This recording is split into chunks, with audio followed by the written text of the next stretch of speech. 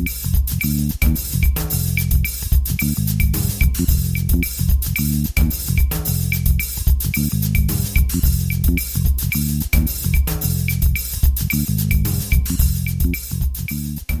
everybody, welcome to episode 320 of the More Than Just Code podcast. My name is Tim Mitchell and I am in Toronto, Ontario. I'm joined once again by Jaime Lopez Jr. in Seattle, Washington. How's it going? We also are joined by Mark Rubin down in San Jose, California. Hello. Alrighty. 320, the name of an old iOS dev library from way at the beginning. Remember the 320 library? I remember Vaguely. it did like everything. It was like a kitchen sink kind of library. Yeah, it was exactly that. It came out of Facebook actually in the early days. Oh, really? Yeah, so they, for some reason, I don't even know why they did this.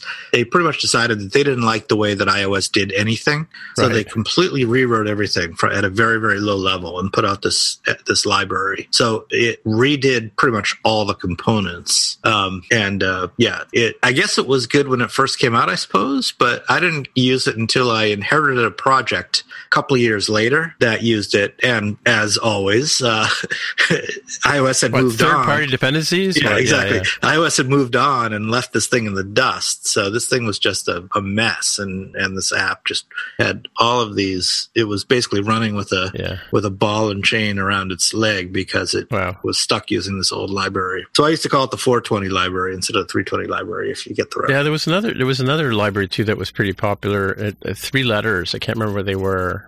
That was around early days. I have to go back through my early slides and some of the lectures I did back then that would talk about that. That's cool. So we'll start off the show with a little bit of fact check. We were talking about pre-order dates on the phones, and actually I was surprised that when I just looked them up just before we started recording. So I do remember that the iPhone 12 and the iPhone 12 Pro were available for pre-order on October 16th, and I think they started delivering the week after. That's the Friday after the announcement when they were announced. And the iPhone Mini wasn't available for pre-order until November 6th and shipped a couple of weeks after that, or a week after that, I guess. And the iPhone Pro Max was not available for pre-order until November 13th, so almost a full month past the Pro 12. So I guess if you were getting an iPhone 12 Max, then you had to wait. So, which would mean that people have just gotten them like in the last week or so, I would think, or unless they would have just ordered them last week, I guess. Right? Is that right? Does that sound right? Pro Max? Yes? No? You guys are speechless. I'm trying to think because I already have my phone, so I was like, oh, cool, they can run all the hello commercials I have. I have the 12 Pro, so I was not waiting around for the second round of. Well, this is an article I pulled from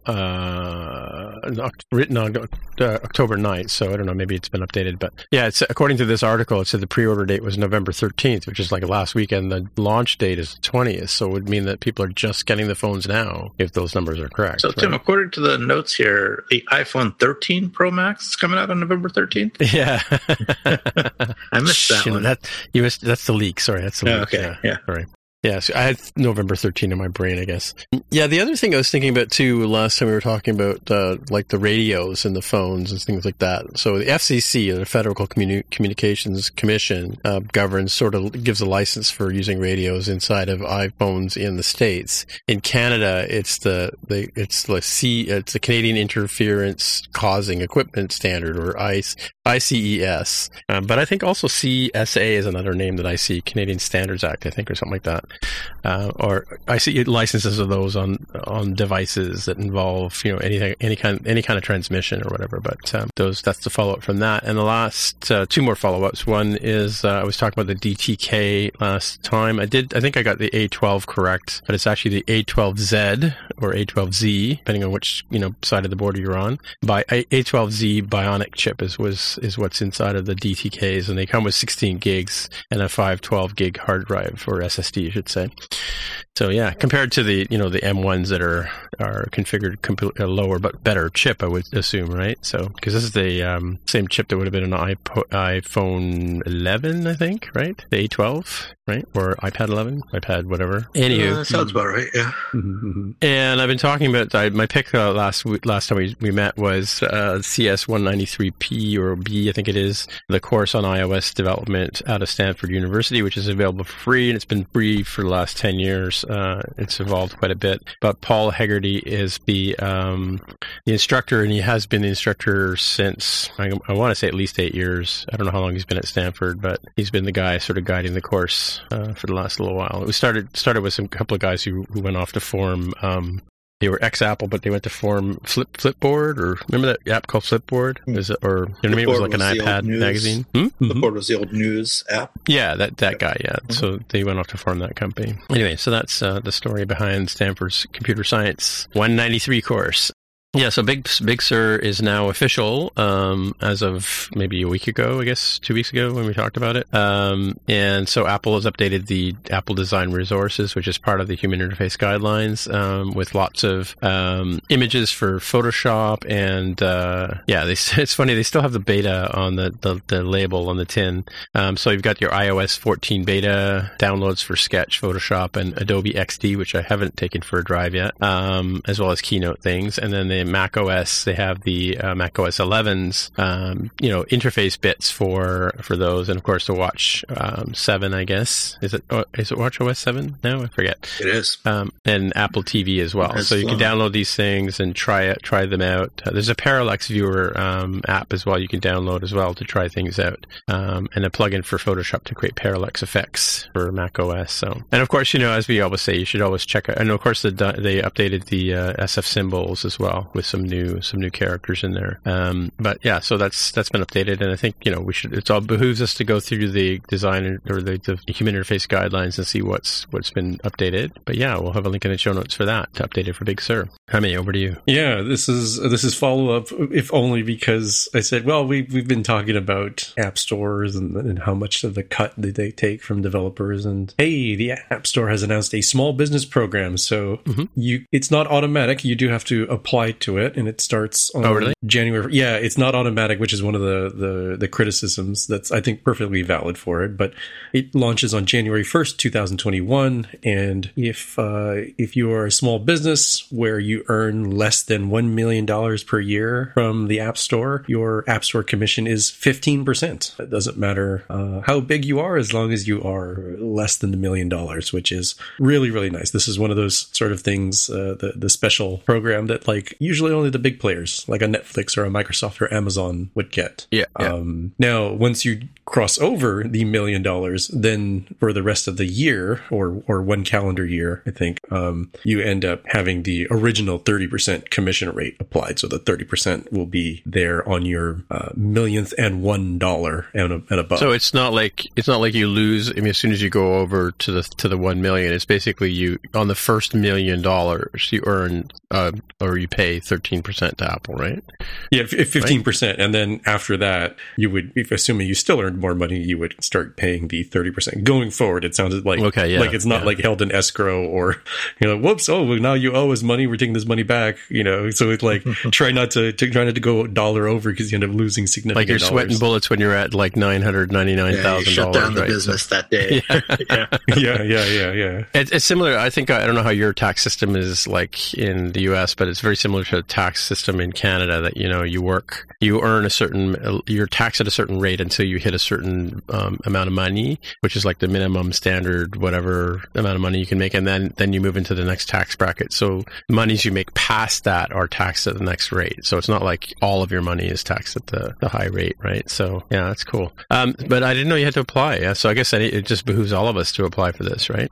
It also reminds me too, I don't know if you guys remember back, I think maybe like the first or second show or maybe third show, we were talking about a talk that Charles Perry gave at NS North in Ottawa. He did a talk where I think he had the big circle and there was a little tiny red dot in the middle, and the big circle was all of the iOS developers out there, and the little dot were the ones who were actually making a living at selling apps on the App Store. So I think the vast majority of us are within this qualify for the 15% deal, right? So does this apply to indie developers though? I wonder, because what's the definition of small business? Yeah, so indie developers are most likely going to qualify. If you're thinking of indie developer in the sense we've generally talked about it during the history, 6-ish plus years of this show, where, probably one person doing this thing could be a side gig. It could be, if they're lucky, their main gig. Could be, a small handful of people, probably no more than 5 or 10. I think when you start getting into to, almost 30 and beyond, like, okay, you're a small business at that point. You're not really indie per se, right? Kind of like, when we think of independent filmmakers, to use a different analogy, we normally think of, oh, this person has a very small budget. They're doing things low key. But we will point out that George Lucas was also an independent filmmaker, given that he wasn't part of any studio, right? I mean, he was massively successful when he owned Star Wars and etc. So that's where the boundaries on when you stop being indie are going to be controversial. I think for the purpose of this show, we're largely talking about, hey, this is like, you and your buddies making an app sort of thing at most, and most likely just you making your own app. So if you've been around the App Store as long as Mark and I have been around, like, which is like 2010 or earlier, for me, we had to have a DUNS number to have apps on the App Store. So you had to have a registered business in order to be able to publish apps on the App Store at the very beginning. I don't know if you not have to anymore. I don't think you do. I think you can be you can have an independent I think you can be truly indie now, right? Like just out of somebody in their basement can just publish apps on the App Store. I'm pretty sure. It was yes, we had to have that number, but it wasn't at all difficult to get that. All I needed to do, as I recall, was to open a business bank account at some bank and then have that as evidence that I was a business, and then I got in. So that's what I mean, though. I think today, like you don't even need that. Huh? Yeah, I think somebody just pays the money and they'll ask you where you're going to deposit the check, right? Kind of thing. I don't know that. I guess you could look at I want to say iTunes Connect, but App Store Connect and see like there's I think there's a business agreement you have to agree to, right? But yeah, I wonder. And like does an indie developer someone who has registered a business of some type, right? Well, but these are all small businesses by definition, any definition. Yeah, I mean, even an individual single proprietor by the tax law, is an individual, is a small business. Right. Well, I don't know. I think for the majority of people, and I'm sure the people listening to this show are probably making pizza money selling apps, right? So yeah, and so this ends up helping those people the most. And let's talk about the criticism. So I mentioned the fact that I think it's a little silly that it's not just automatic, right? It's like penny pinching from Apple to not just say, hey, you just automatically have this until you go. Well, it could be zombie developers too, right? Like zombie apps on the App Store that people wrote and put up there and just left and forgot about, when you got a day job. Yeah. And the other part of it is, as we talked about when we talked about, app stores and commission rates and everything, there is no value above 0% that would make everybody happy. So I'm fully aware of that. And given that the last time we talked about commission rates, it was in relationship to Epic, the maker of the Fortnite video game, suing Apple, and at the time trying to clothe itself in the idea of like, hey, we're fighting for small indie developers. Apple just threw a nuclear bomb at the knees of that idea and said, hey, we just made that not an issue. Now what do you have? And the CEO of Fortnite got really himself into a very, very bad bind, comparing their movement to like the civil rights movement. And so not a lawyer, but that's not looking real good for Epic's so you're saying this new plan with Apple's small business program thing is the nuclear bomb, or something else? Well, at least for the part where Epic said, hey, we're doing this, it's not because we want to make more money. No. We're doing this for the benefit of small independent developers who don't have the lawyers and money to fight for this sort of thing. And right. Apple's so they're not going to benefit from it as much. Yeah, they benefit not at all because they clearly make more than $1 million. Yeah. So I suspect the reason that they make you apply and they even have a distinction about small business is that a lot of the bigger companies that are on the App Store make zero money on the App Store because their app is free. Yeah. You download AT&T app or the Bank of America app or whatever, they make zero money, right? So they're by no means a small business. So to distinguish those people from the people who are actually trying to make some money, just not making a whole lot of money, that's why they have the separate program. Right. But is that not just covered by, are you charging at all? I mean, if you have a free app, it doesn't really matter. But why commission rate could be 100%. Yeah, but if let's say, I don't know what the numbers are, but say 80% of the App Store are free apps, why have all that paperwork and bureaucracy to manage that for a huge number of people, make a huge number of people go through all this effort to keep track of all this stuff if you don't need to, because it only applies to a small number of people. But I guess you could say, well, you don't have to have any paperwork, and we just count the numbers. It's an interesting point, like, because you're right. There probably is. I think the majority of apps on the App Store would be free, and for which Apple gets nothing, right? Right.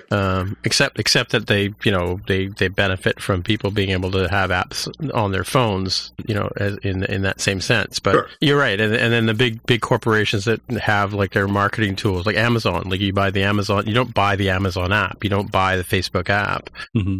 But those companies do benefit from you having digital access to their product, including, especially now during COVID, when we're all supposed to stay home and entertain ourselves, right? So if you have the Amazon app, Amazon's making money because you're buying things from, they're getting commission from sales, right?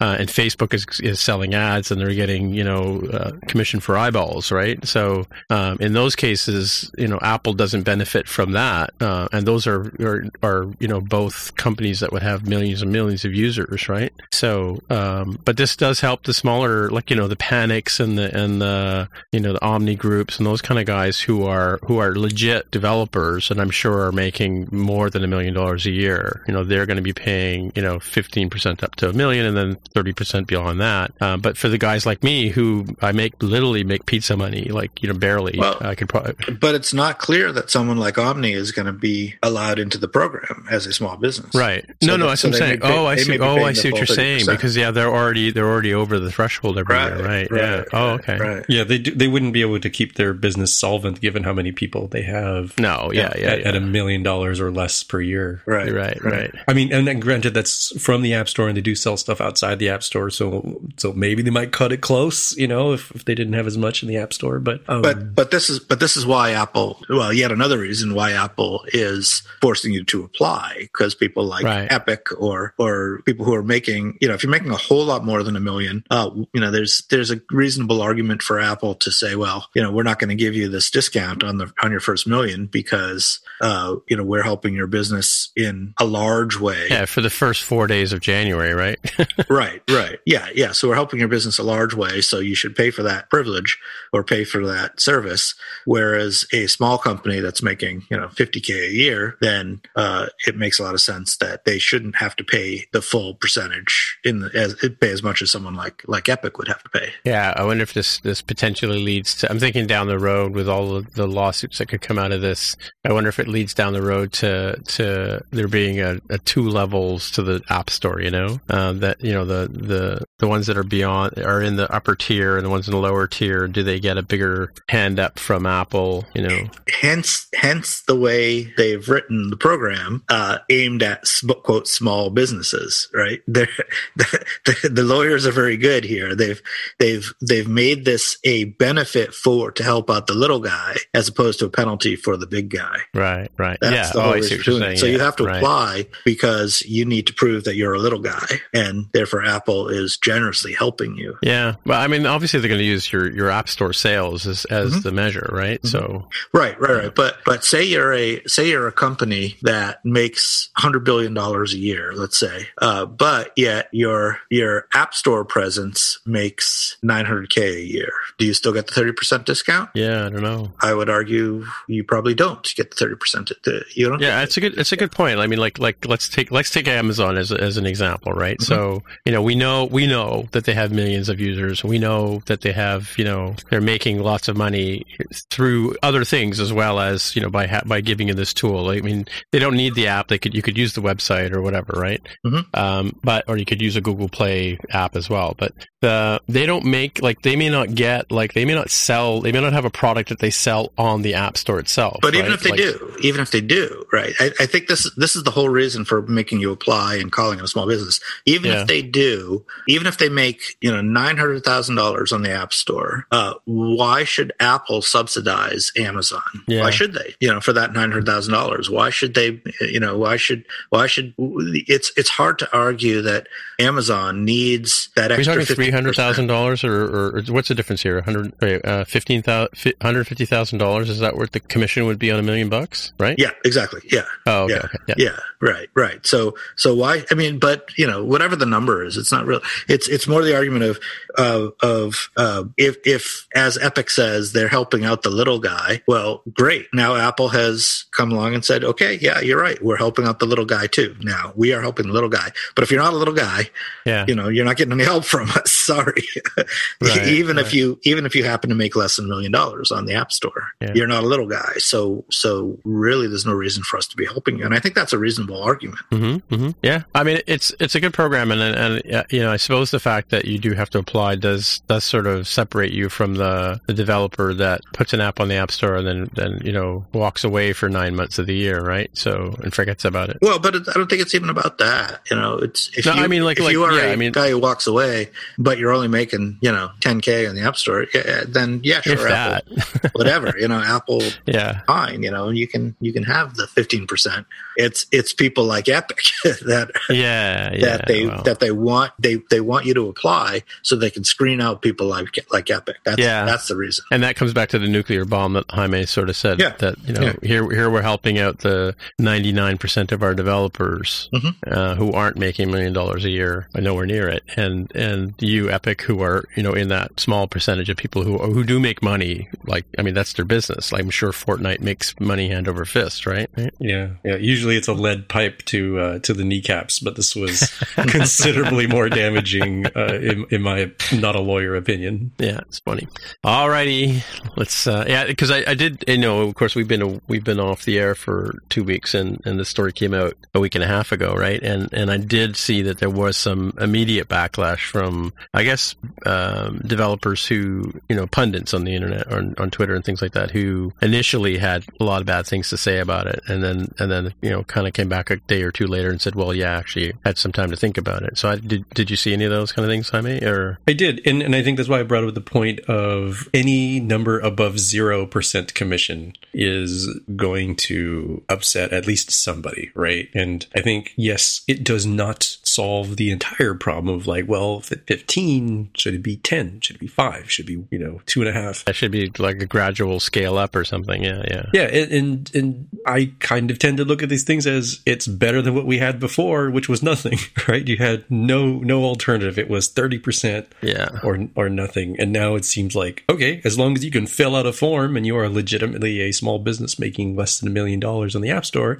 you are getting 50% more of that value back, right? You gave up a 30% cut, take away half of that, and it is back in your own pockets. I mean, that seems like a pretty good deal. It's hard to, it's easy, I think, to understand why we might complain about it in the meta sense and in the sense of this might hurt the swelling enthusiasm that people had of we need to change this when it was much more extreme. Now that it's less of extreme of a problem and almost not a problem at all, I can see that point. But I'm kind of it's still, for now, while things are being figured out, it's more money in independent developers and small business developers' pockets. So I think that's a good thing. Yeah. It's funny. There's sort of a reverse story here that, as you know, I used to be a reseller, and I was a reseller before the App Store came along, and of course the App Store, the Apple Store itself, kind of crushed my dreams in a way too, but wasn't the main contributor. But I had a certain quota that I had to meet, and it was a lot of work to basically sell enough Macs and devices to make that quota in a year, especially for a small indie whose main focus was not selling Apple computers. I mean, Apple was obviously the platform around which I did my work, but so it was tough to get those. So I used to, my friends and family used to buy stuff for me to help me out with that kind of stuff, and occasionally I get a big order. But my commission was really low, and I had a good friend who was running a much more successful resellership. I think he was above $1 million in sales, and he would get a better commission or better. He would be able to buy things at a better discount than I could, and I sort of asked him about that one day, and I said, it would be really nice if all resellers could get the same sort of kind of break, because I was paying distributors, and if I bought from Apple directly, I got a better deal, that kind of thing. And it was a complicated set of affairs, but as a small guy, it was tough for me. But he told me that when you get up to that level of sales, the paperwork would just kill you. once you're at that, part of the reason why you get that bigger discount is because the problems are greater, right? So it's kind of it's a reverse story in a sense that, it was about the amount of discount you got from Apple, but yeah, and I think I told you guys once when I went to a meeting once and looked around the room, and all I heard was like in the apocalypse, a whole bunch of resellers complaining about the fact that we don't get a break from Apple, and we don't get as they keep a big commission from us and that kind of stuff, and that's the decision point for me when I went, why am I even in this room, and I decided to get out of the business, or that part of it anyway. But similar story, right? I don't know if it's the same, but the bigger guys get the bigger discounts is what I'm getting at, right? Anywho, alrighty. So also what's happened, we talked about this last week or last 2 weeks ago when our last episode came out, that the M1 computers were available or were announced. We had the big announcement, the MacBook Air, 2 flavors of that, 2 flavors of the MacBook Pro 13, but like on the smaller size, like the 2-port models, not the 4-port models, plus a mini with, a number with more ports if you wanted that kind of thing. And so there's been a lot of discussion now that these things have arrived in people's hands. The reviewers have got theirs, and as well, some of our colleagues have got their hands on some. So there's a lot of discussion on the sort of, and I've got 3 videos linked here. One is a video that compares whether you should get 8 gigs or 16 gigs of RAM on an M1, and he uses MacBook Pro 13 for that choice, and runs a bunch of benchmarks across it. And another one is comparing different like Rene Ritchie's is much more his video is much more broad and general in terms of what he covers, and then also comparing the base model MacBook Air versus the MacBook Pro. I don't know if you guys have had a chance to see these, but generally the TLDR is that Rosetta performance is good on these machines.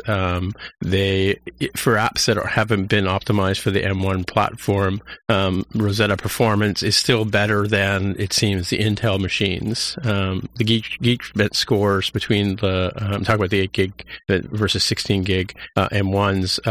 They're neck and neck on the Rosetta performance. They're neck and neck on Geekbench. Xcode was one that I thought was interesting because for us, I'm more focused on how long build times would take, right? And I made a comment to you guys on Slack, and I'm going to bring it up here, that he said that the difference between the case is this, is that if you watch the video on each one of these performances or each one of these tests, if there's more than 8 gigabytes available on the machine, like if it's a 16 gig machine, it does use the more than 8 gigs of RAM, like it does do that. But if it's only got 8 gigs of RAM to work with, it kind of uses it up to a couple of megabytes available, kind of thing, on most of these tests that he ran. But the funny thing was, when he got to Xcode, that was when, of course, it kind of hit in terms of performance, that the 16 gig RAM M1 performed 11% faster than the 8 gigs. And my point was about comment was that the way he said it was only 11%. And so I did some quick back of the envelope math, and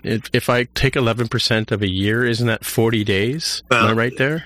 Yeah, but I'm actually a little disappointed in the 11% myself. When you think about it, you're not building 100% of the time, right? Mm-hmm. So the saying that it's 40 days of the year, yeah, it is, but that's a little bit unfair. It's in comparison, right? Because you're not actually your actual development time isn't going to be decreased by 11%, right? Because of all the other overhead. So really, what you want to do is, for that amount of time that you are building, you want to get that sped up as fast as possible, because your fixed costs, like the time you're there typing code, that's not going to change, right? So you want to decrease the build time as much as possible to get the best punch out of it. So is it only 11% faster? Is that 11% seems a little bit low. Is it insignificant? I mean, that's the difference between buying an 8 gig model and a 16 gig model, right? In terms of RAM, would you just buy the 16 gig model because 8 gigs is ridiculous these days? Yes, I would buy the 16 gig because 8 gigs is ridiculous these days.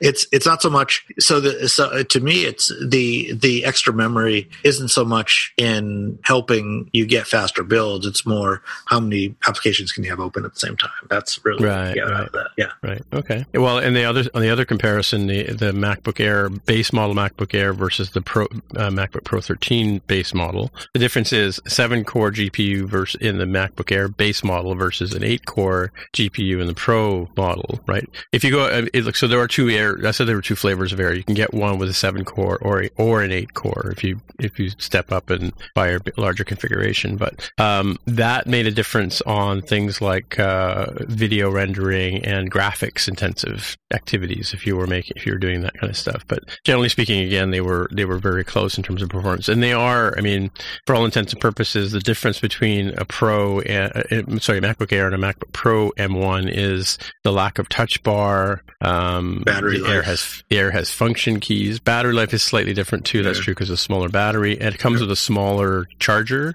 The Air versus the Pro, which means the Pro is going to charge faster necessarily. And then the other thing was the sound, and we talked about the microphones and the better speaker sounds in the Pro models, right? But I mean, for all intents and purposes, they're the same processor, and you can get them with the same configured GPU, right? So what do you think about the GPU difference, Mark? Would it make that much of a difference, do you think, for the majority of us in the development world? In the development world, probably like a 7-core GPU versus 8-core. Is it a 7-core GPU or versus 8-core GPU, or is it CPU? Yeah. The difference is it's the same chip, but the base model. I'm just talking about the base model, which none of us would buy, I don't think, right? Because it's like 120 or 256 gig drive and a 8 gigs of memory, right? But it has a 7-core GPU versus 8-core GPUs. Yeah, I would think, if you're not like doing hardcore gaming or stuff like that, or training machine learning models, then you're probably not going to notice a difference, in my opinion. Yeah. Again, Jaime's being really silent over there. I don't have. It feels weird. Like I want to participate. I'm like very much on the outside looking in, and that I don't have the background in chips. I don't have one of the devices. I can't say, oh, here's my experience with an M1 device. I mean, I have opinions that everything that people are saying is like, this seems like pretty kick-ass, especially for a first gen device, right? And although it does seem like a lot of tools have made the jump either explicitly and building for the M1 or sort of indirectly through Rosetta compatibility, it does seem like there are some little gotchas, probably more for the developer set of like, Docker isn't supported on here. How's that going to work? Right. Yeah. Rust and etc. Probably not. Like if you're sticking into the base Apple ecosystem, right? As far as I understand, Xcode and Swift and Objective-C, all of that good stuff continues to build. Final Cut Pro, Logic Pro. Yeah. So it feels like it kind of depends on who you ask, and it's hard for me to add in my 2 cents when I have no skin in the game and no experience, positive or negative, with the devices myself. So kind of along for the ride with the rest of you guys. I guess so. Yeah, there was one other point there. Should have written it down. Oh well, I'll come back to it. Well, speaking of gotchas, I mean, I don't know if you heard today, but there's been some reports of, and I don't have a link, but I'll find one for the show notes, about people having experiences with Bluetooth connectivity on the new devices. But then that was on the Mac Mini, right? That's a little disappointing. I think all of them is that we're just the Mini itself. Okay. The article I saw was specifically the Mini, but it could be all of them. That's pretty disappointing for me, considering my main use case is with a Bluetooth keyboard and trackpad. So right. But I don't have one in front of me to tell yet, so I don't know. Well, I don't know. I can only base on my experience with the DTK. I have a Bluetooth keyboard and mouse that I use with it because I have had trouble waking it up from time to time, and so I ended up getting my Bluetooth keyboard, which I never use, and put some batteries in it and hooked it up so I can at least slam on the space bar to wake it up, from time to time. But it's interesting. But there's another gotcha for me. Like I do a lot of monkeying around with my devices and reinstalling them and changing them and wiping them when I sell them to friends and whatever. But one of the things that's been kind of problematic lately is there's one other thing I want to talk about, the M1, which I've just remembered. With the T2 computers, the T2 Macs that came out in 2018 and 2019, if you set a firmware password on them, you can't boot them from an external disk. And I noticed that when I went to update my MacBook Pro 2020 machine, machine here. Has a T2 chip in it? I guess it does. I couldn't boot it from a USB installer that I'd made just to save myself, the hassle of having to download Big Sur over and over again. Because actually, when Big Sur came available, there was a problem with Apple servers last week, and so you were lucky if you got it to download on the Friday that after. I think it was announced on Thursday. It came out on Thursday. Some of us are still struggling on Friday to download it because apparently just everybody rushed over to the servers. I'm not sure what the issue was, but there was some sort of DNS issue or something like that. But so this article I've got here talks about things like internet recovery. If you boot your Mac holding the Command R key down, you can connect. You can connect to the remote. Connect Command R, and you don't have an OS on the machine. You can actually connect to Apple's servers on an Intel machine, and you can download an OS. It takes a little bit longer, but apparently that is now not an option on the Apple Silicon Macs. So I don't know if that's going to come back later, but that's currently the choices. So your choices of reinstalling are using the recovery if there's a recovery partition on the drive. But if you were foolish enough to erase the drive, then you've erased that partition as well. It says here that the system recovery is not available anymore as well. So, and if you create a installer drive, you may have trouble building that. So I don't know if you guys know, but inside the installer package, there's a command line tool called create install media, and if you put a USB in, it'll erase the USB and install, make it like an installer disk, if you will, which you can then boot from in most cases. So so people are going to have to be a little bit more smart about how they wipe these Macs, right? So and there's an article here from Mr. Macintosh, he calls himself, which goes through the various ways to do the recovery of your Mac, right? So just be forewarned if you're like that. A friend of mine gave me a MacBook Air a couple of weeks ago, and he'd erased the drive, and it took me forever to figure out how to get any kind of OS to install on it because I couldn't boot it because he'd basically wiped the entire partition, right? So it sort of wiped the whole volume, including the right. So you can't really set up can't use the startup disk system preference if there's nothing on the disk. Right. Yeah. Well, you can't, and the recovery mode doesn't work because there's nothing there, right? And I don't know why I didn't. I think I didn't want to install whatever. I wanted to bring it to a more modern OS. I didn't want to use the one that came with. Well, actually, no, that's right. These guys came with Lion back in the day, right? So, and Apple doesn't have a Lion installer anymore available online. Hasn't had for a while, right? So Lion, that's like 10 years ago, isn't it? Yeah. Well, this is a 2011 or 2011. Yeah, 2011 Mac that I was talking about. But yeah, just be forewarned. Here is a good article here on the various ways to recover your Mac if you have a Silicon Mac and you decide to wipe it for whatever reason. But just be mindful of that. And then as I put this one here, surprises to nobody. Ming-Chi Kuo has come out with this article. A couple of things he's new leaks he's come out with. And that's that the next wave of and he's saying the second half of 2021, which is a long way away. That's a long way away. Yeah, he's talking about a redesigned 14-inch, which Mark's been clamoring for, and a 16-inch Pro models, MacBook Pro models. Have I been clamoring for a 14-inch? Well, you've been mentioning why I haven't done a 14. Not that you wanted one. You're probably a 16 guy yourself, right? Yeah, generally, yeah. Although, well, you never know. Do you know what the 16? Like I had a 16 on my front porch a couple of months ago, and a 15, and they're virtually the same size. Like the actual physical box, the case itself. The 15 and the 16. Yeah, the physical dimensions. Yeah. Sure. They did that on purpose, right? They just got rid of the bezel to give you a little bit more screen real estate. Yeah. So presumably a 13 to a 14 would do kind of exactly the same thing. Yeah. Actually, my current MacBook Pro 13 is smaller than my older MacBook Airs. Mm-hmm. So surprisingly, talking about apparently Intel and M1s are going to be available next year, which makes sense. I think there's going to be there might be some reasons why you still want to stick with an Intel processor next year, right? So, wouldn't you think? Yeah, there might be some software that doesn't doesn't transfer over so well. I mean, I know that all the benchmarks look great, but they're probably picking and choosing a little bit what software they're doing the benchmarks on. And I could for sure see that certain types of specialty applications could be very tuned to have high performance on the Intel architecture. So if there's a lot of assembly code that's really taking advantage of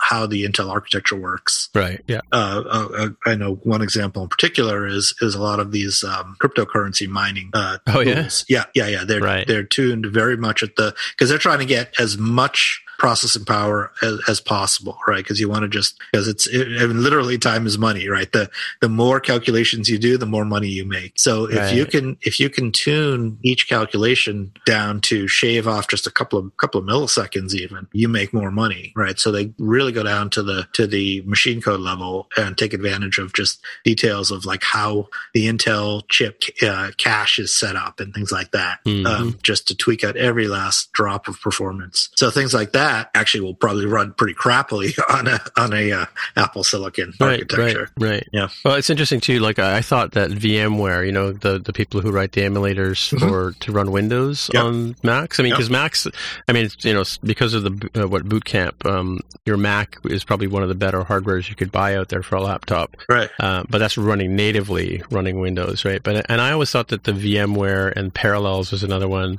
I thought they were able to tap into the hardware, and address it better because they basically work with Windows all the time, right? Windows equipment, Windows hardware. But apparently VMware is coming out with a M1 compatible version soon, right? And mind you, that's not surprising because VMware they're in the virtualization game with any kind of devices like servers and what have you, right? Yeah. But it's interesting. I was interested to see. I thought that the Windows emulation kind of thing would go away or get crippled a bit with the new computers. But I guess they're probably running on a sort of a Unix kernel kind of model, right? Where they're sitting on top of the hardware. Well, Windows doesn't run on Linux or Unix. No, I know, but what I'm saying though is that Mac OS is a Unix base, right? So VMware probably sits on top of the kernel all this time, even though I thought that they were tapping directly into the hardware, right? Right. Because they do run within the protected Mac OS environment as well, right? That's right.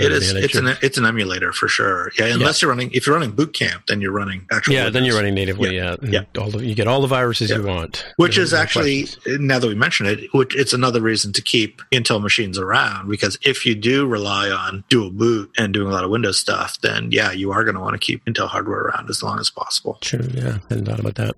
The other surprising thing that I didn't click on right away was that we talked about the T2 chip being underneath the Touch Bar or Touch ID thing on your computer. That's no longer a separate piece of hardware. It's now on the chip itself with the M1 as well, right? It's because the Secure Enclave is inside the M1 chip now. Yeah, so that's another thing another casualty of the transition to Intel is the fact, away from Intel, is that the M1 is now, it's got you got the RAM inside the chip, you got the GPU inside the chip, you've got the Touch ID sensors inside the chip. I mean, it's basically all within that same 5 nanometer bus, right? That must be where they're getting a lot of performance from too, right? Yeah. Well, I don't necessarily think it's a bad thing for the T2 to be on chip because it removes a possible attack vector. I agree. If it's a separate chip, there's always a way for some clever hacker to figure out how to disable it. But if it's on the chip, it's much, much harder. Yeah. So, but if where's the storage? I wonder. We didn't talk about that. Like the actual 16 gigs of I guess the hard drive would be the SSD. Yeah, that has to be separate. That has to be separate. Okay. Yeah. But the RAM and the security and all that stuff is within this one package. Is the RAM? I think the RAM is inside the chip. Yeah, pretty sure. Yeah, maybe. Yeah. Yeah, that was the talk about why it was limited to 16 gigs. You couldn't go and buy your extra stuff and put it on there yourself. It's like, no, it's all part of that system on the chip. Yeah, the system on the chip and the RAM chips are mounted together in a system in a package design, Mark. Well, system in a package is different than system on chip. Right, of course. I'm just reading what's written here. But, you know what? Yeah, you're right, because I'm looking at this picture of the chip itself without any, grease on it and heat shrinks or heat, what do you call those? Heat sinks. Yeah, heat sinks, right? It looks like if it's a square, it's like one side of it is the actual chip and then the other side could be RAM modules or something. Wait. What are you looking at? Because if there's anything but a single piece of silicon, then it's not system. I think it is a single piece of silicon, but I think that the stuff is mounted there. You can see in the preview picture, that's what the M1 looks like, right? Once you take all the heat dissipating stuff off of it. I saw a take apart the other day on. So it has 4 high performance Firestorm cores and 4 low power Ice Storm cores inside this thing, using ARM's big little architecture. For those of you driving at home, of course. Okay, here's a diagram of how they use the bandwidth. Unified memory architecture. I'm looking at something from Apple's site where to run like the clappers. Is that a turn of phrase that either one of you gentlemen recognize? No. Okay. Why? Not just me, because that link of the register, how Apple's M1 uses high bandwidth memory to run like the clappers.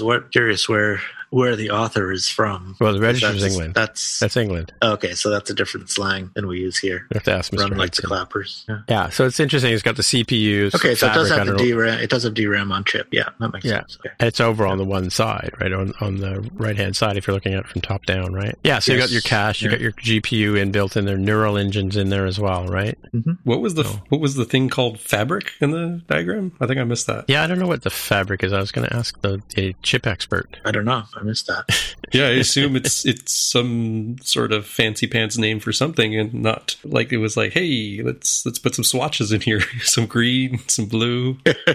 Yeah, this is the part we don't talk about, the Fabric, right? Oh, Apple M1 chip on Apple, small chip, giant leap. Oh, wow, it looks quite different, eh? So there's a picture of the chip itself. Yeah, that's the one I'm looking at. So which the part where it says on a single chip and it says 5 nanometer process. So that's the silicon there, right? Little square in the middle, so right? So the square in the middle is the system on a chip, right? So then you got a bunch of looks like capacitors on top and the bottom, and then you got the 2 things to the right. Now, what are those? I don't know. The things on the right are the RAM. I'm pretty sure. No, well, if you look at the last diagram I sent you. Well, if that's the RAM, then what they're saying is the RAM is a different chip. Yeah, scroll down a bit. Like if you scroll down to the next diagram where it says unified memory, and so if you see where the RAM modules or DRAM modules. Oh, yeah. Okay, so the RAM is a different chip.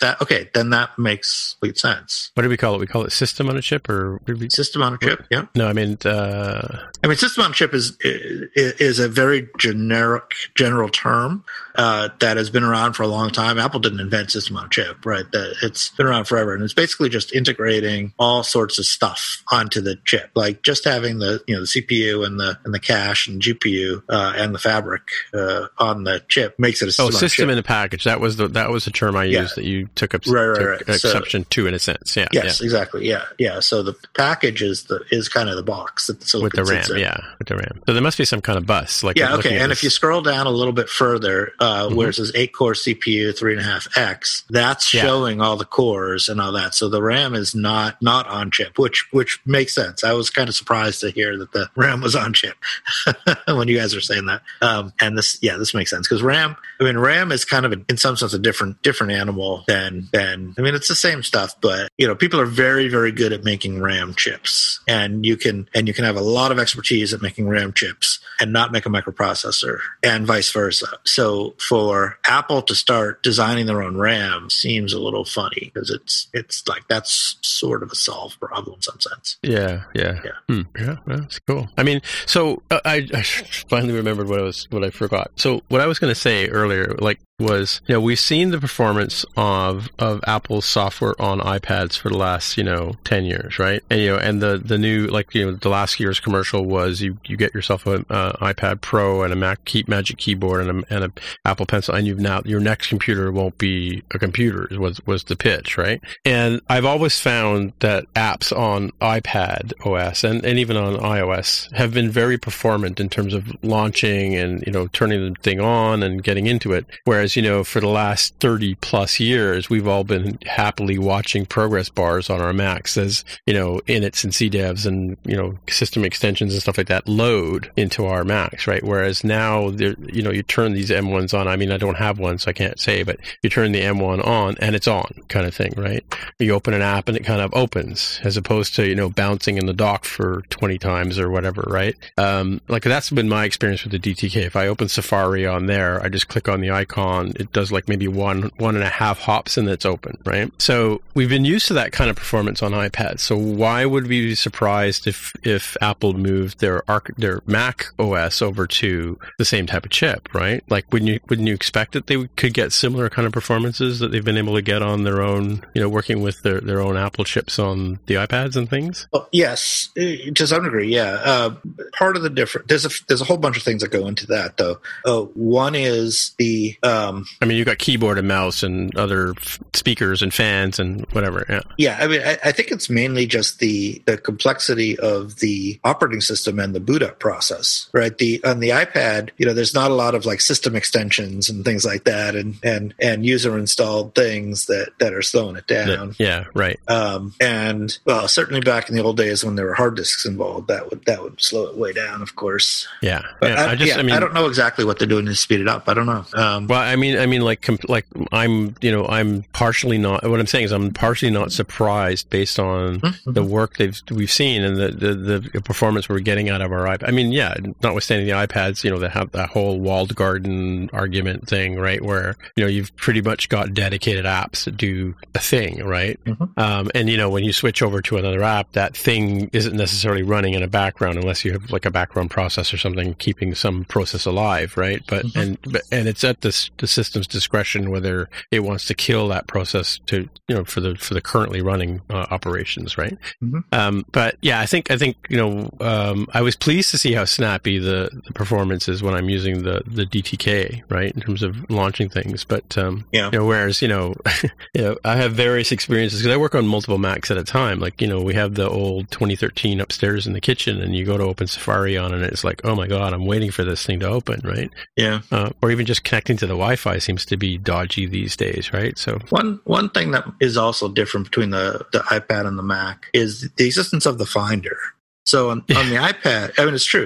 On the iPad, you're not running Springboard so much when you're running another app, right? Springboard is kind of hiding; it's in the background there. But the Finder's always running, even if you have another Mac app running, even if it's full screen, the Finder's still there; it's still doing stuff. So that probably takes up a lot of processing time and a lot of boot up time just to get the Finder in shape to run. Right? Yeah. And anytime you open a save dialog box or whatever, you go to open a file, it's got to bring that whole metaphor up, right? So, yeah. It's funny, you say that because when I first started on the Mac, it was System 6, and, if you opened the multi-finder, you were going to get a whole world of hurt, right? Right. So I used to run a thing called Desktop, and I would have access to things like I could rename files, I could move things, and all that through a control panel, right? And so you basically launched the app you were working in, and you didn't go back to the Finder. Like you used to, back in the early days, like a caveman,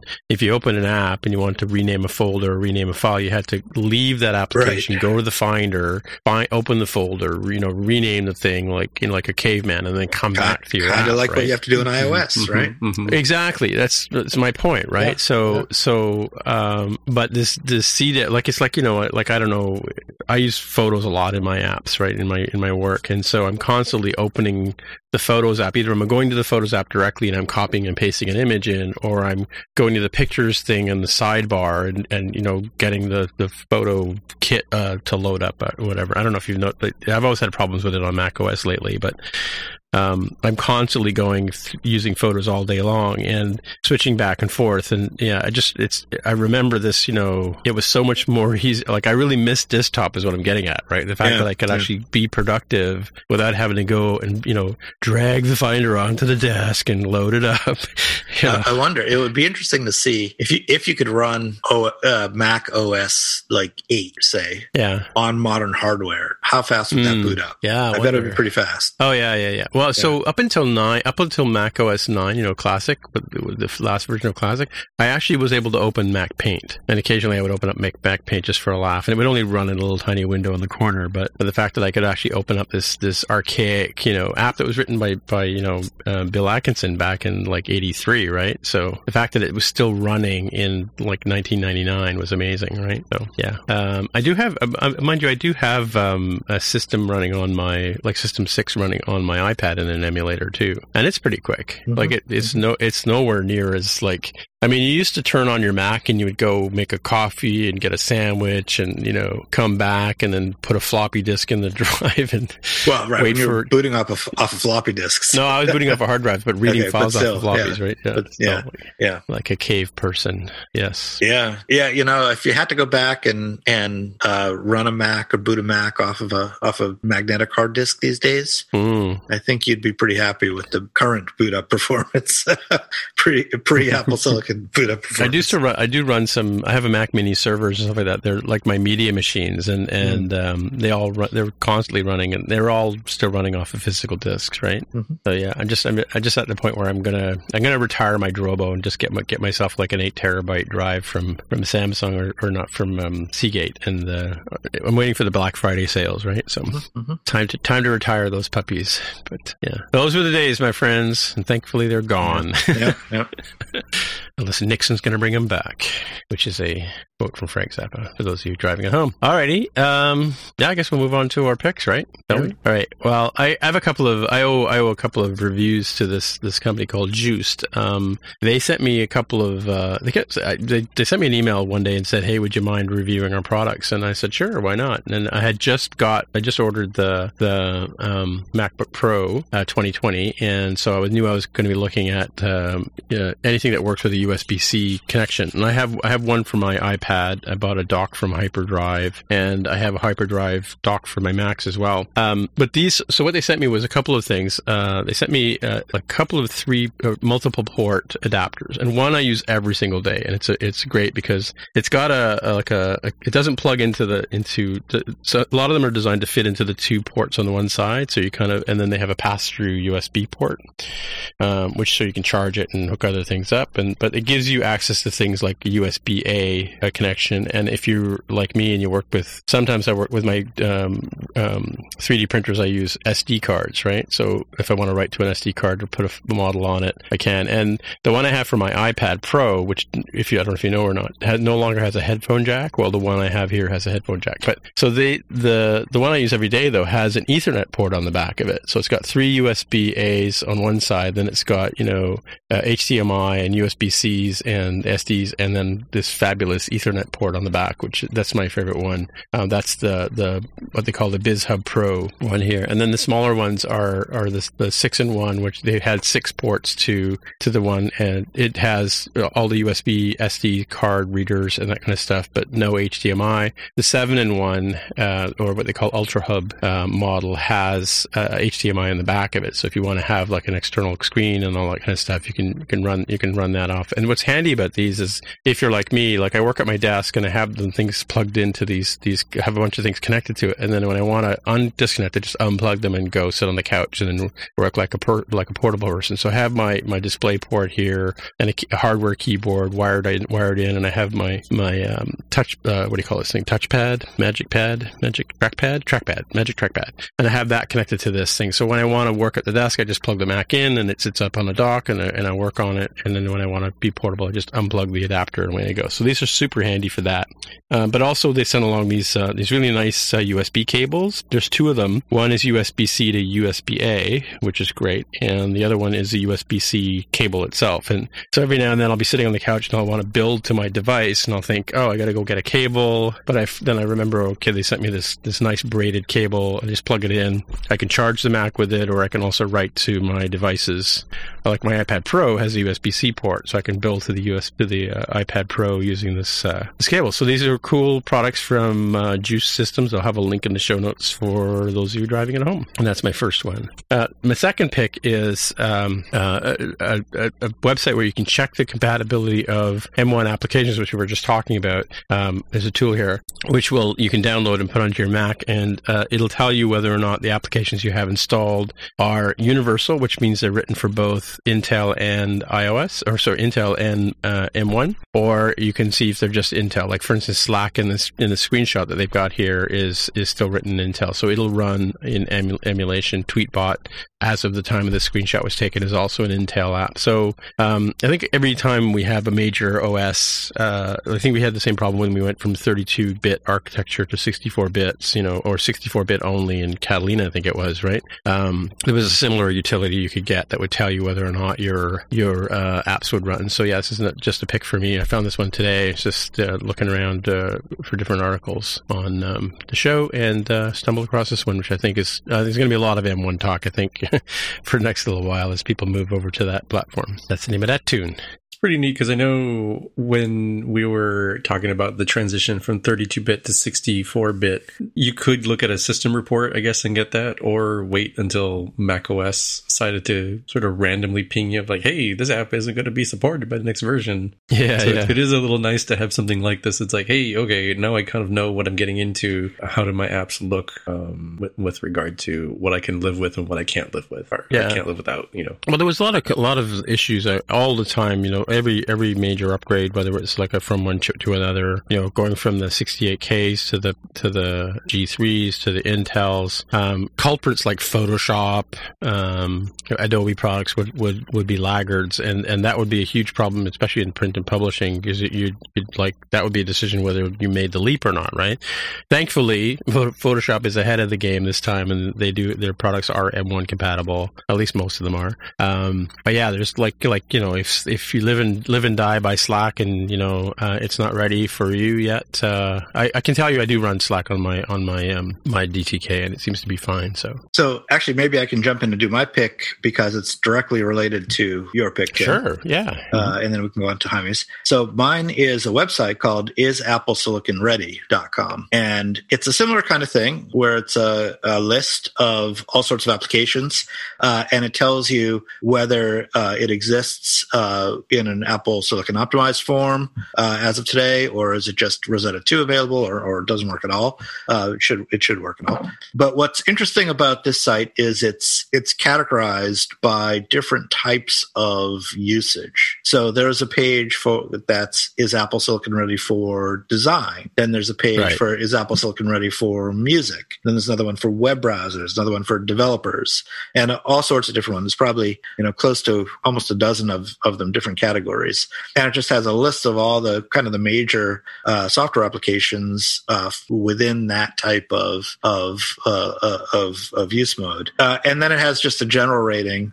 It'll either say a big yes if they feel that it is ready for design, let's say, and design actually does say yes. For music production, it says almost. Web browsers, it's almost. Developers, it's not yet. Now that one's a little bit unfair, because if you are an iOS or a Mac developer, of course it's 100% ready. But there's they're talking about sort of general designers who might be using a Mac. There's things like, Golang from Google is not, Apple Silicon ready yet.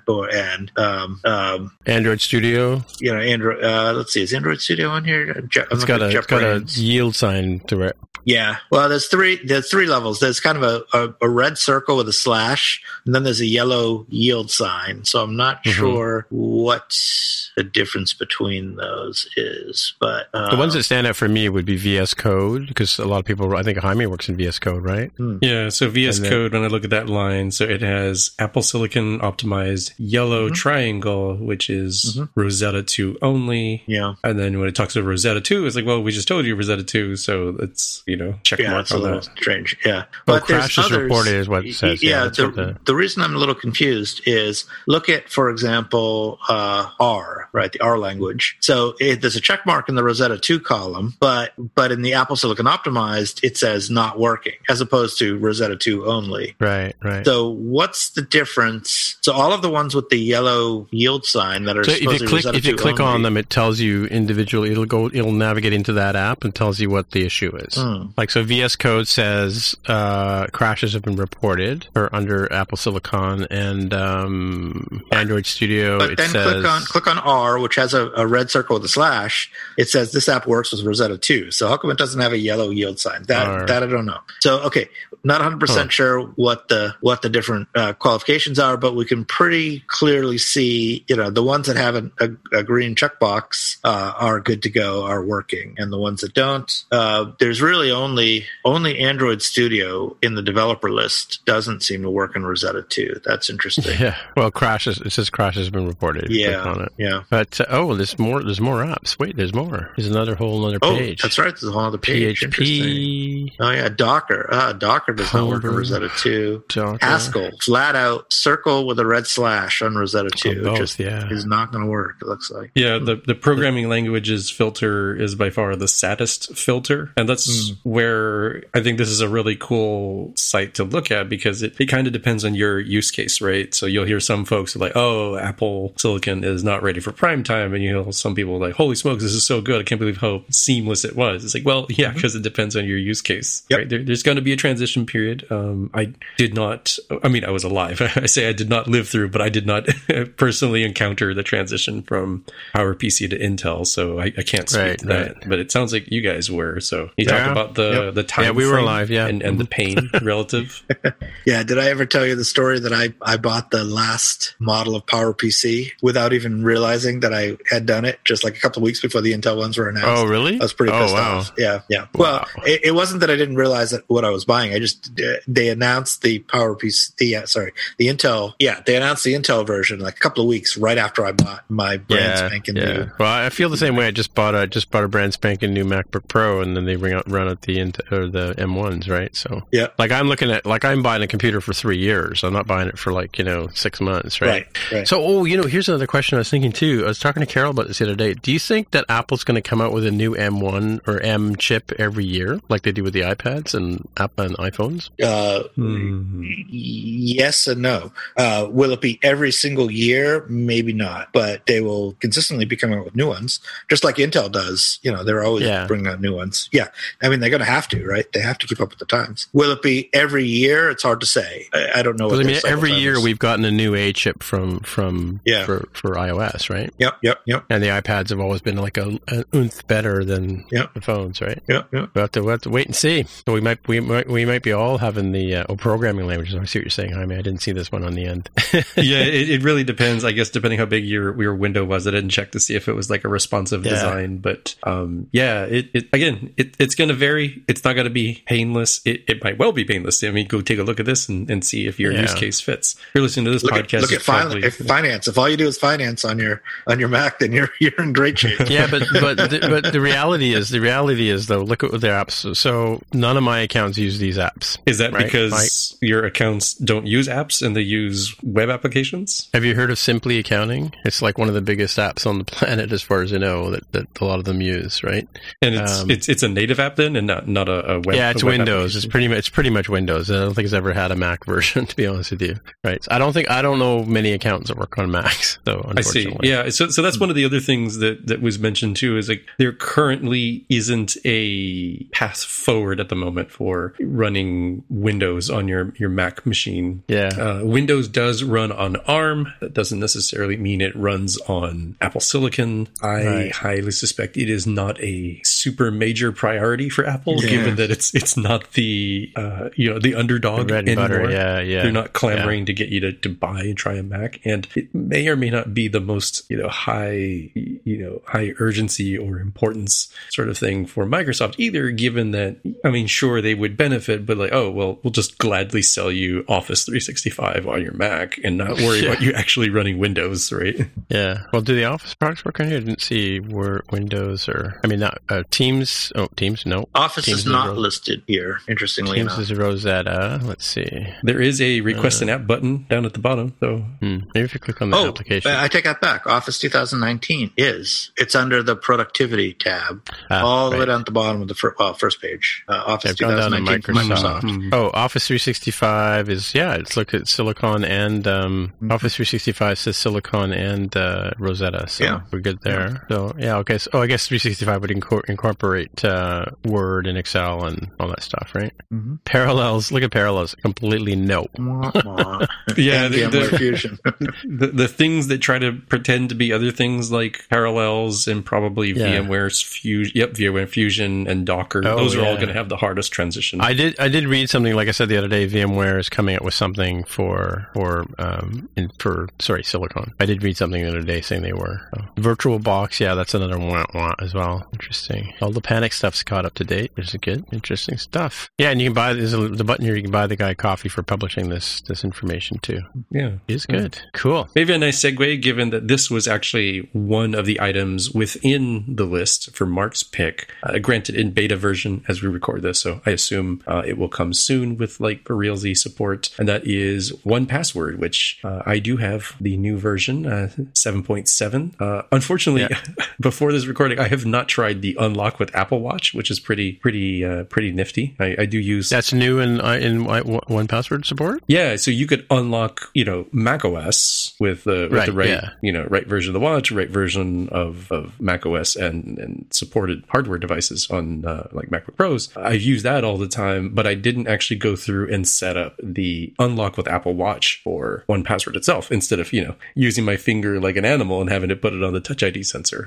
I always wear my watch, so that's a pretty nice one. But do you have to indicate on the watch that you want it to open? Like you have to tap it or double tap the home button or something? Or it'll just open. You'll get a notification on your Apple Watch anytime you open 1Password. Double click to unlock, and you're in. Oh, okay, cool. So I haven't tried this myself to see what that's like, but I did notice the new visual design that seems actually pretty nice, and I think it will fit into the Big Sur style design. As I mentioned, I haven't been running Big Sur, so I can't I got to tell you, I love this version of 1Password on Big Sur. Yeah, it looks pretty good on Catalina. Like there's some things related to the showing or revealing your password, because sometimes you want to take a look at the actual password, right? Like I always thought that was a little twitchy and fiddly in the previous version, and now they made them two big rows for your password and your username, so it's a lot easier to deal with. So now what happens if you go into like a website or whatever that has a login, right? The 1Password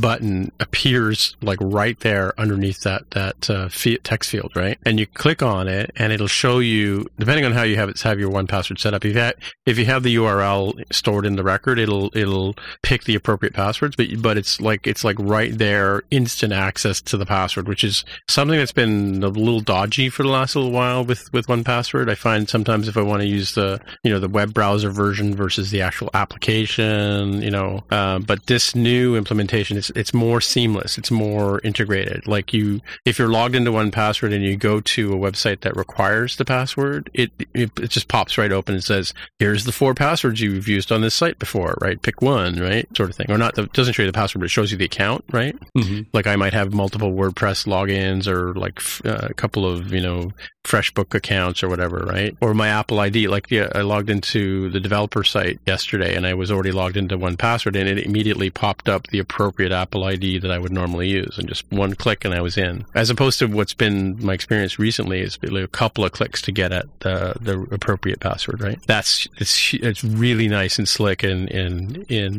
Big Sur. Sorry. Yeah, no, I mean it's a nice update, and I've always pushed for folks, you should have a password manager. It doesn't have to be 1Password. I happen to like it myself, so I mentioned it there for folks. And apparently beta builds have support for Apple M1, so that was holding you back. Seems like they'll have that squared away post haste. Cool. Yeah, I'm loving this pick. The next one I've got here is a very simple and straightforward website which explains almost nothing. I will give the context. It is called, even the about doesn't give you the information you might normally expect. It is called isitreadonlyfriday.com. Right. And the reason behind its even existence is partially told by the domain address, which is the concept of, if you're going into Friday, should you be deploying new changes to your apps, to your servers, or whatever. And the real thing is, no, you really shouldn't. That's a bad idea, because it's when you have the least amount of coverage, because people might be on vacation already. They might be just about to head into the weekend and be away from being able to help. So there's this concept of read-only Friday, which means don't write changes to the system on Friday. And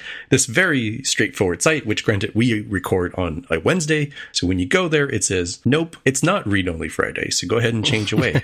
And you can even see this in 3D for reasons that escape me, but yes, you can zoom in. Well, have you tried? I'm trying to look at in 3D. I'm opening Chrome because maybe it doesn't support Safari. Oh, I use Chrome, right? So that's what I took a look at. It's definitely needs Chrome. So I'm in Safari. The 3D works fine for me. Really? I don't know. Maybe it's a Big Sur thing. I don't know. Maybe. Yeah, and also there is a bit of API documentation, which I thought was fascinating, because we were talking about this at the office. And people were wondering, does it really work? And I deal a lot with APIs, so my brain zeroed on the API docs, and I ran, okay, so it will return read-only is true if it happens to be Friday in the specified time zone. So it does have time zone intelligence there. But for the most part, just dealing with UTC offsets. As the author says, he's American. He knows the American time zones, doesn't have the slightest clue about other time zones. So if you know your offset, you can hit the API with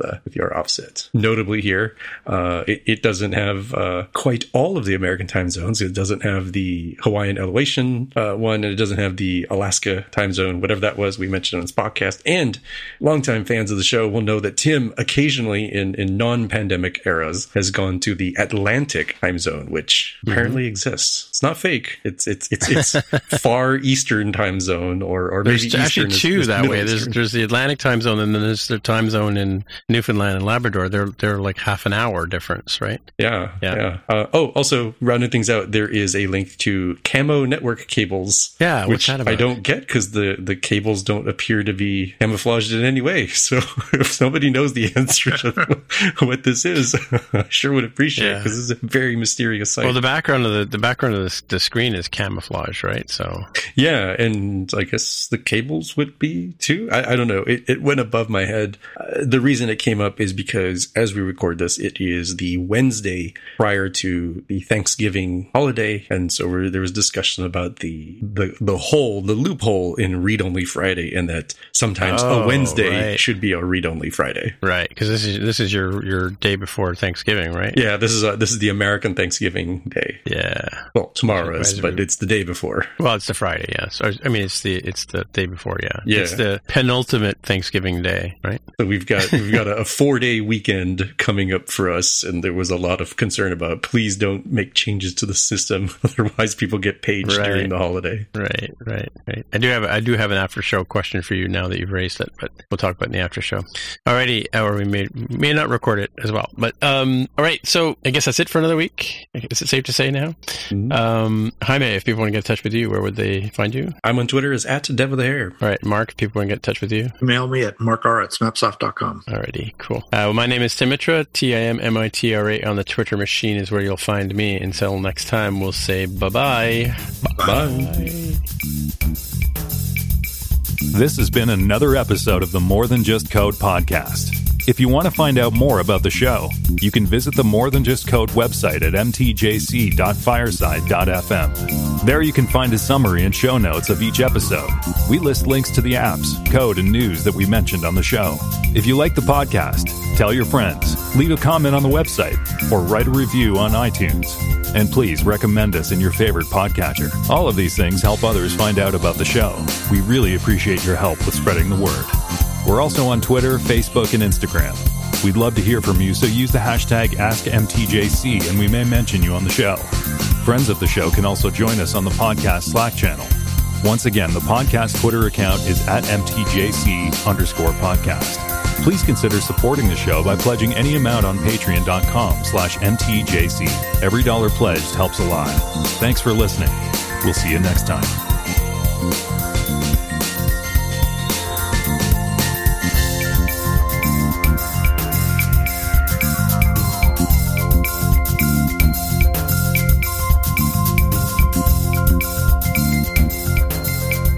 So, You mentioned you like, I want to do a screen sharing for this one. You mentioned that you like looking at API documents. So I have a question for you. Okay. Let's see. Are we on the record here? We're still recording? Yeah. Okay. Well, I'm not totally embarrassed by my stupidity, but because I've been struggling with this for the last little while. Let me just find, where's Zoom gone? So I can share my screen with you guys. Share screen. When we start talking about, the other nincompoops, I'm going to share this screen. So you can see my screen, right? Hold up. Yes. Yeah. Okay, cool. All right. So let's take a look at Apple's documentation. I'm just going to grab a documentation page from Apple. So this is straightforward. Okay. When I get down to this stuff, right? Mm-hmm. How do I read this and how do I use it? I mean, I remember the way the documentation was written, 10 years ago. I would go in here and I would click on this and it would give me an example of a code snippet, that kind of stuff. So if I'm switching between, Objective-C and Swift, it changes the style, but how do you read this type of documentation? Like, what do you do? How do you navigate through it? You're trying to figure out something. Of course, I chose a really simple thing like table view, but and are you asking like I knew what this thing is, and I'm like, what's the use? Am I digging in, or have I never seen this thing before? Yeah, you've never seen it before. You're just going in here to look at something on, I don't know. Give me some obscure thing. Like what was the thing Mark was talking about last year? Networking, I think, the new networking stuff. Network framework. Yeah. Look at that. So I've never even looked at this, or I may have. So you can probably get there by clicking on documentation. Seriously, it's. Okay. Yeah, I'll go back. You direct me. So in the here? breadcrumbs, documentation, and then just find network. Not networking. That's interesting. So network framework is something different that isn't in the list. That's interesting. Well, that's another. Wait, I saw it. Might be under. Oh, there it is. It's under. Okay. Yeah, I just can't type. Yeah. So if I'm on this page, I've never been here before. How do I read this? So what do I do, or what does it mean? Yeah. How do you do when you want to muddle through how to use this? Yeah. So I usually first thing I do is scroll down to the bottom and see if there's a document associated with it, like references. Well, not references. Mm-hmm. Like a guide, perhaps like a guide. Yeah. Or these type of things that you're looking at right now. Is there a useful one here? There isn't in this case. This is kind of an unfortunate one because it's pretty hard to learn network from the documentation. Mm-hmm. So to be honest, I used to come here first. I don't do that anymore. The first place, if you're learning a new thing, you got to go to the WWDC videos first. Yeah, that's kind of when I get like something like this and I want to know about it, I will go find a video or something that talks about it. So what I use this screen for is to get a list of. It's basically like a header file without having to go to the actual code. Right. So this you can also do that too because there's a lot of commenting in the header files. Too, right? Yeah, for sure. And a lot of times there's more useful information there than here. Yeah. Sometimes there's useful information here too, though. So you kind of got to do both. Right. Okay. But I like to go to here to get a nice reference of what are all the methods, what are all the properties. Mm-hmm. This kind of stuff is nice if it is like a framework like this to have a list of all the classes right there. Yeah. That is kind of a nice thing. Mm-hmm. Yeah, this documentation is not as good as it used to be. Overall, in general, it used to be really nice. But there's so many things like, pick one at random and click on it. This is really helpful. Perfect. Yeah, perfect. This is exactly what I wanted, right? Yeah, so, the empty stuff is not good. A customizable framework, a customizable network protocol for defining applications. Okay, sure. But, this one actually has more than others do. Yeah, I've seen a lot of people complain about, they get into something and it's, Yep. It's blank. It doesn't tell me why would I ever want to do this? Under which situations would it be effective for me to define my own message something protocols, right? Right. Yeah. And you picked one that was really good early on, and that's one of the oldest ones for UI table view, I think it was. Yeah. They had an overview of this is what the thing is. They even had a picture of what it is, which sometimes the picture helps. What is this? Okay, cool. You got this idea. Great. If you're like Mark, you're like, okay, cool. I want want to see if there are guides, and there's going to be guides way down at the bottom for this old of a thing, right? And see, what I remember about this is when I would read this documentation back in the day. Well, it's almost like this is like right here is the call, right? If I want to use a reusable cell with identifier, right? I would grab this and just chuck it. Like if you start typing, the code completion will start to fill this out, right? But back in the day, in Objective-C times, you would grab the method and it would have the same sort of thing. You could just take it, paste it in, put a couple of curly braces in, and you're off to the races, right? But that doesn't seem to be like, but that would be in the paragraph. It would say like you'd grab like this chunk of it, and that would be the call, right? Yeah, this is a documentation I think would be quite full. Because a lot of times what I do is if I'm in Xcode, I'll click on the sidebar, the little question mark thingy, and then I'll read the documentation snippet that's there, or I'll switch over to the document view or inside of Xcode and read through it, right?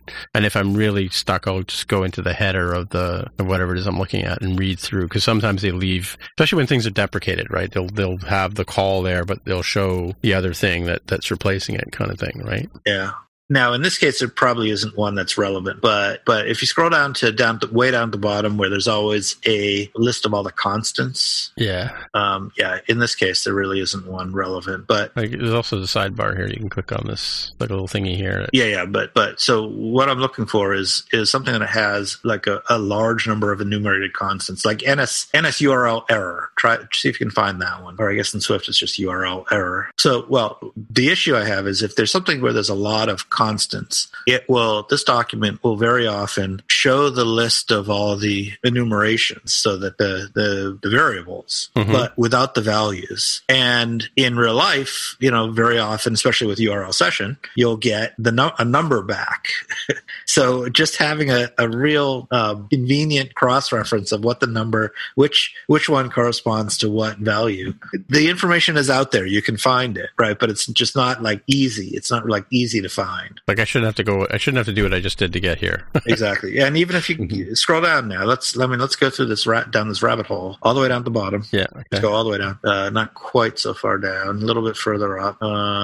Here's your errors. Yeah, go to URL session error dictionary keys. Go to that one. Oh well, that wasn't what I expected to see at all. But okay. But that's part of the problem, I guess.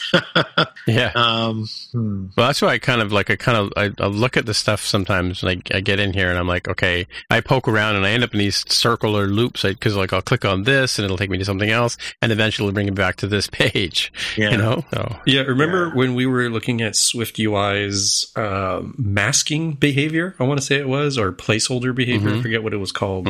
And we were like, there's an enum that lets you define what is the kind of masking or placeholder magic that it does. So like, does that mean we can define our own? Can we do? And we just went in this circle of like, not clear if we can figure it out or not. Okay, go to, all these codes. What are the actual numbers associated with these codes? Oh, you mean because, it's inside a... And these, these, exactly, yeah. I get a number back for most of these things. Right, and what does that mean? What does that number correspond to? Yeah. So the number is like a case and an enum, you mean? Or is that what that's the number you're getting back? Like it's a... Well, also, often you'll get one of these like -12743 errors, right? Yeah. Which corresponds to something in this list. Not necessarily this list, but something in a list like this. Maybe URL error.code. What happens if you click on that? Yeah, these all have value. Right. Click on timed out, right?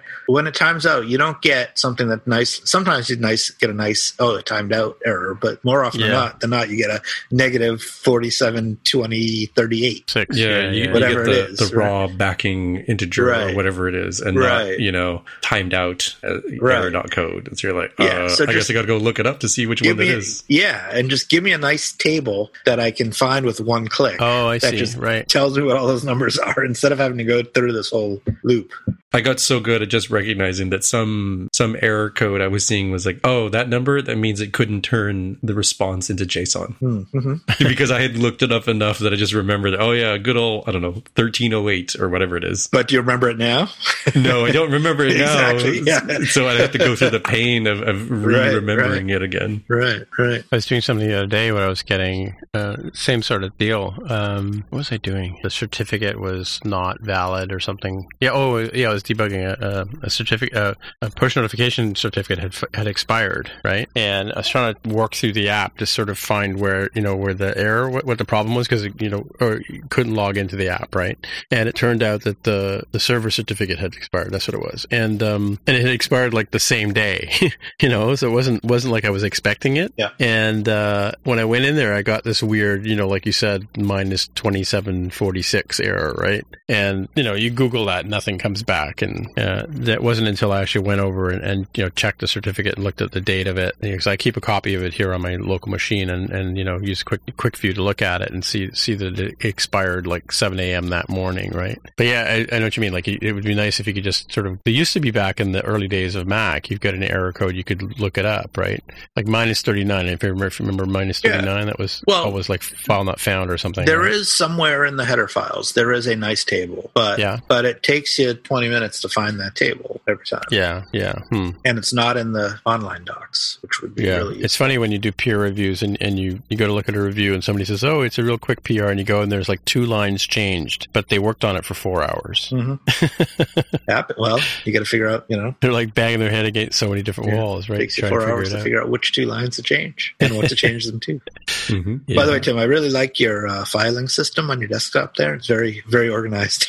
You like that? It's making me twitchy. I'm like, oh my gosh. Well, so let me introduce you to Hazel. This is Hazel, right? And what Hazel does for me is, when she's running, is I have a rule for desktop, right? And so it's supposed to pick up things and put them away, which apparently it's not, these things are not enabled. So all my PDFs are supposed to go into PDF thing, and zips are supposed to go into zip things. And so each one of these has a rule. And so, it'll move it into this folder called zips and whatever, right? So I do actually have this lady that cleans up after me and puts things away for me. But apparently I gotta go back and re-enable all these things, right? So like the pictures thing should take random JPEGs and stuff like that, and it waits until the end of the month and then puts them in the pictures folder for me. That should be turned on. That should be turned on. Yeah. So look, she's doing stuff over here for me. Can you see this over here? Yeah. Sounds like that would have been good pick of the week content. Yeah. Hazel? Yeah. Yeah. Well, Mark, did you know about this? I didn't know about it. I've never heard of this, but it could be. Never heard useful. of Hazel? No. Oh, she's great. Yeah, because I save stuff to the desktop or down. Like I like to keep my downloads folder organized. Like, because I hate this. I hate when you do this and you get this nonsense and you click on this to see even more stuff. So you see, I've just basically had her take PDFs and shove them into this PDF folder, right? So if I want to find things, I can find them. And like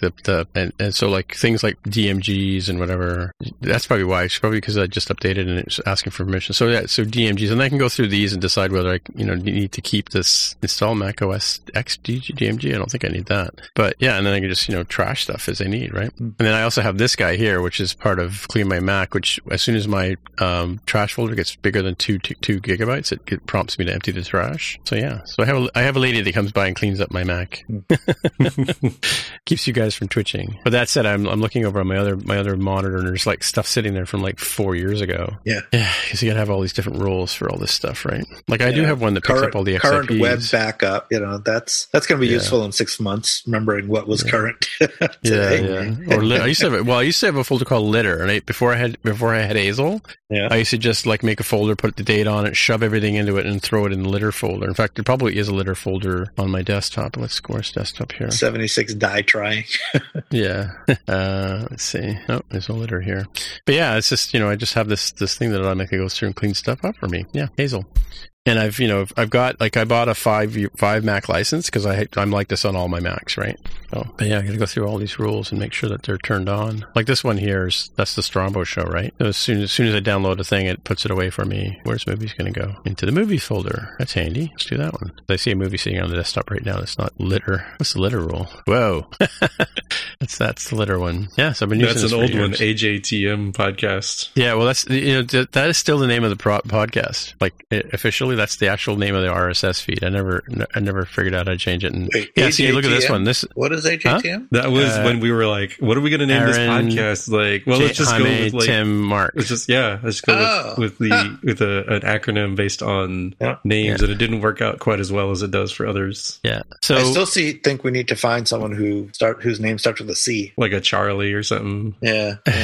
So guess how old this particular script is. Objective C. Yeah, good old install Objective-C. Yeah. I could add Swish to that as well, right? So that would pick up any Objective-C I left on my desktop and move it. Like PHP should go there, right? Like this guy here should go into code, Yeah, so it doesn't matter if I just want to add it, just go in here and add a rule. Extension is PHP, and it'll pick that guy up and put it away. I don't know what it'll do if it's the same name though. Interesting. Text files. Wow, it's an old one too. Yeah. Already my desktop is cleaner. What would you do without us? I don't know. Well, I forgot. I would have gone like 6 months from now. I would have gone, what's all these things sitting here doing? Right. Like, why isn't this being put away? And I don't even know what that is. Well, here's my stash folder. This is back before I learned how to use Stash. I used to actually have a physical stash folder, which I guess is the same concept, right? Like Git Stash? Yeah. Well, that was the whole idea. I didn't know how to use Git Stash, so yeah. What would you do? You'd just make a copy? I'd copy the file over and just stick it over there. Oh my God! Wow. Okay. Yeah, like an animal, right? Yeah. That could still be useful. You get yourself into Git hurt enough that even if you follow all of these guides that we've talked about on this show of like how to undo that, at some point it's like, you know what? Let me just take my changes, copy them elsewhere, delete the repository, and come back with a fresh copy from the server. And well, there was a time when Xcode and Git didn't play too well together, and even if you undid your Git change, Xcode would just still die. Actually, maybe that wasn't Git, maybe that was Subversion. The virus is pretty bad around here. Is it? Yep. California spiked up to 17,000 cases today or yesterday. 17,000 in a day? Like new ones in a day? Like the day? Yeah. Yep. California. Yep. Wow. Yep. 17,000. Yep. Yeah, we spiked to 1,500 in all of Canada. Probably that's not just Toronto. No, Ontario and Quebec are the worst. The rest are okay. And so they had this thing called the Atlantic Bubble, where 4 provinces: New Brunswick, Nova Scotia, Newfoundland, and PEI. They had such low cases that they created a bubble. You could travel anywhere you wanted within those 4 provinces. And a couple of days ago, PEI and Newfoundland said, "Nope, we're closing our borders." So just the only borders in the bubble now are New Brunswick and Nova Scotia. And that's, it's crazy. We also, I don't know if you heard too, but we had this guy, as of the Sunday night at midnight, there's no more indoor dining, right? And a whole bunch of businesses are shut down. I went and got my haircut on Saturday because you can't get your haircut anymore. And there's a barbecue place in Etobicoke, which is part of Toronto, that opened up yesterday. And then, they had with people coming in and sitting down and dining, right? No masks, whatever. And the health officer, the cops came and said, we can't go in. It's unsafe for us to go in there, believe it or not, right? And so the health department came and shut them down. And then, so he got a whole bunch of fines and whatever. And then he opens up again today, right? So, I don't know. You must have Yahoos like that in the States too, right? Mm-hmm. Sure do. Yeah. I don't know. Maybe it's the barbecue sauce. I don't know what it is, but. And then it turns out the guy doesn't even have a business license, right? He just found a place, opened up a restaurant, and he's killing people left, right, and center for fun, I guess, right? By the way, I don't know if you've noticed this or not, Jaime, but if I'm recording and I have the simulator open, or if I'm doing anything with audio and I have the simulator open, my audio gets all choppy on my Mac. Oh, really? I'm not on Big Sur, so I No, this is before Big Sur. I noticed this on Catalina and whatever, right?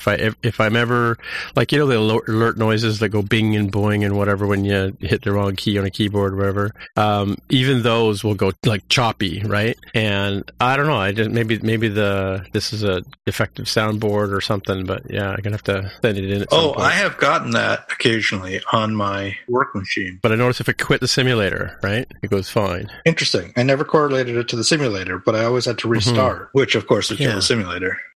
Yeah, that's true. Interesting. Well, it's just I happen to notice because I do work on a few. I work on a few audio apps, right? So, so I'm playing audio through them, and I'm so it's not like sometimes if the processor gets really really hung up sometimes, especially on the iPad Pro simulator. I was updating one of my apps the other day, and it has an audio music track that runs underneath. Mind you, it's a really old implementation of sound, right? So that could be part of the problem. It's an old Cocos 2D app, actually. Get the phone, will you? I was going to say, somebody have an old school phone going on in the background? That's Mark's, that's right? my phone, yeah. I never answer that. You have a landline? You have a landline still? I do have a landline, yeah. And I never use it. It just, every once in a while, a telemarketer will call. And so that's what that is. So I don't answer it. Yeah. I got rid of my landline a couple of years ago. Yeah, the only reason I have it is because it's bundled in with my internet and cable. But is it like a voice over IP landline kind of thing? Or? Yeah. Oh, okay. Yeah. No, I meant a physical hardwire landline. I don't think anybody has those. No, I mean it goes through my cable modem. It's VoIP, but it's a real physical phone. Yeah. Well, I'm on DSL, right? So I needed to have I need to have a dry loop here at the minimum, right? So now I'm on fiber, so I just got rid of the phone and our alarms. The only reason I had it was for the alarm system, but now I have a cellular panel. I guess cellular service has gotten so cheap they can just have like a little SIM of their own sitting in there, and I pay for the monthly hosting or whatever. I wonder. I gotta check my alarm bill. It's gone up in price from what it used to be. But anyway, then maybe it's because I'm paying for the cell service, right? They get you in the end. They get you the drive-through. They get you the drive-through. Yeah. I gotta say one thing I don't like about Big Sur. You know that sort of blue default color that we have when you're setting up a tab bar or in iOS, there's like this blue color that is the default highlight. Mm-hmm. All of the icons in Big Sur, like if I open my Finder, and maybe listeners at home can tell me how to change this, but you have the sidebar in a Finder window and you have all the little icons and it says like desktop and applications and so on and so forth. The icons are in that ugly blue color, right? And I don't know, I wish I could figure out how to change it, but it just to me, it feels like, as a developer, it makes me feel like this is an unfinished OS, right? Because they couldn't even bother putting the colors in properly, right? So is that not controlled by the accent color? I'm not on Big Sur. It might be. But I remember changing my accent color of like, let me see if I'd like green or some other color. And I said, no, I don't like that in dark I did mode. Look that up yesterday because I think it's under general. Yeah, it's accent color. Okay, let's see. Let's change this. I don't know if that's going to affect the thing you want it to affect, and I'm not running Big Sur, but... Yeah, I sort of have it... Well, the default one is this sort of... it looks like a little color picker, right? And it's got this, just sort of gradient. I choose gray. Oh, yeah, that does change that. Took a minute. So if I make it purple, okay, yeah, they all go purple. Weird. But if I leave it on the default one, they go blue. Like if I don't choose an accent color, they go that sort of ugly, unfinished blue. Oh, but you can choose the unfinished blue, ugly color too. Even better. I don't know. I miss my little color icons, man. Yeah, I think I'll probably be in for the same shock when I go to Big Sur. I did not run any of the betas and haven't looked at it close enough to really help you as much as I had hoped. But yeah, well, I've been running the beta for a couple of months now, and then obviously, right, since June, I guess, and because I got the DTK here, but I also have a work machine that's been on Big Sur for months, right? So I figured, what the hell, I'm off this week. I got some time. If something goes terribly, terribly wrong, I'm not going to be screaming at the walls. So I upgraded on the weekend.